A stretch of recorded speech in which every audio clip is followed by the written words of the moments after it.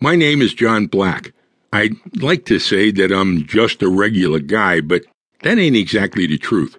Plain and simple, I'm a homicide detective. It's kind of a gory job. For me, this makes having a normal relationship difficult. As such, I've been, happily single for a spell. I try to keep a diary. I checked it recently, and I'm pleased to say my life has changed for the better. Not that I let my diary call the shots. Unfortunately, my boss, Jack Berry, died, so I couldn't continue digging graves.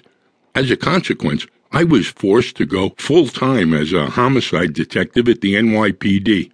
I'd like to say that I got the job because of my own personal good looks, charm, and reputation as one of New York's finest detectives, but I'd be lying on all three counts. Let's just say that my friend Bill Gunn pulled a few strings for me. This particular case started off as a straightforward murder.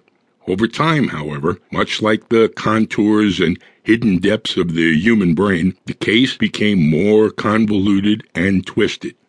As the nightmare unfolded, I found myself going to places and doing stuff I would never have dreamt of.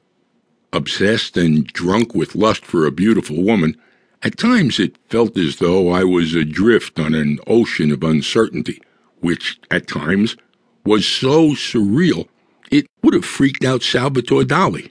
And yes, I and the people around me began to doubt my sanity. For sure, it was a close-run thing. I nearly lost my mind. In short, on more than one occasion, I looked death in the face and lived. This is how it went down.